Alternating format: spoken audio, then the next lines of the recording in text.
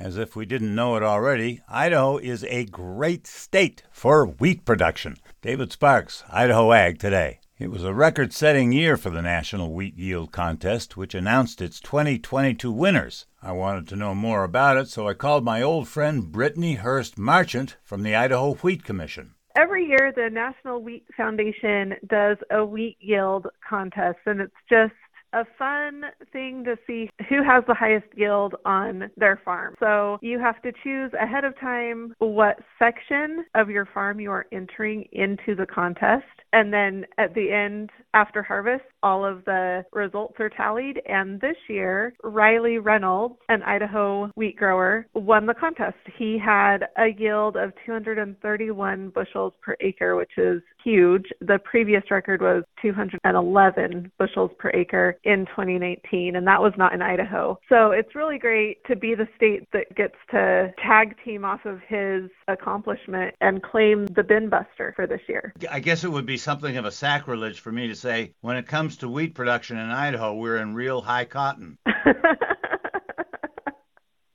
Yeah, some people might start throwing darts for you.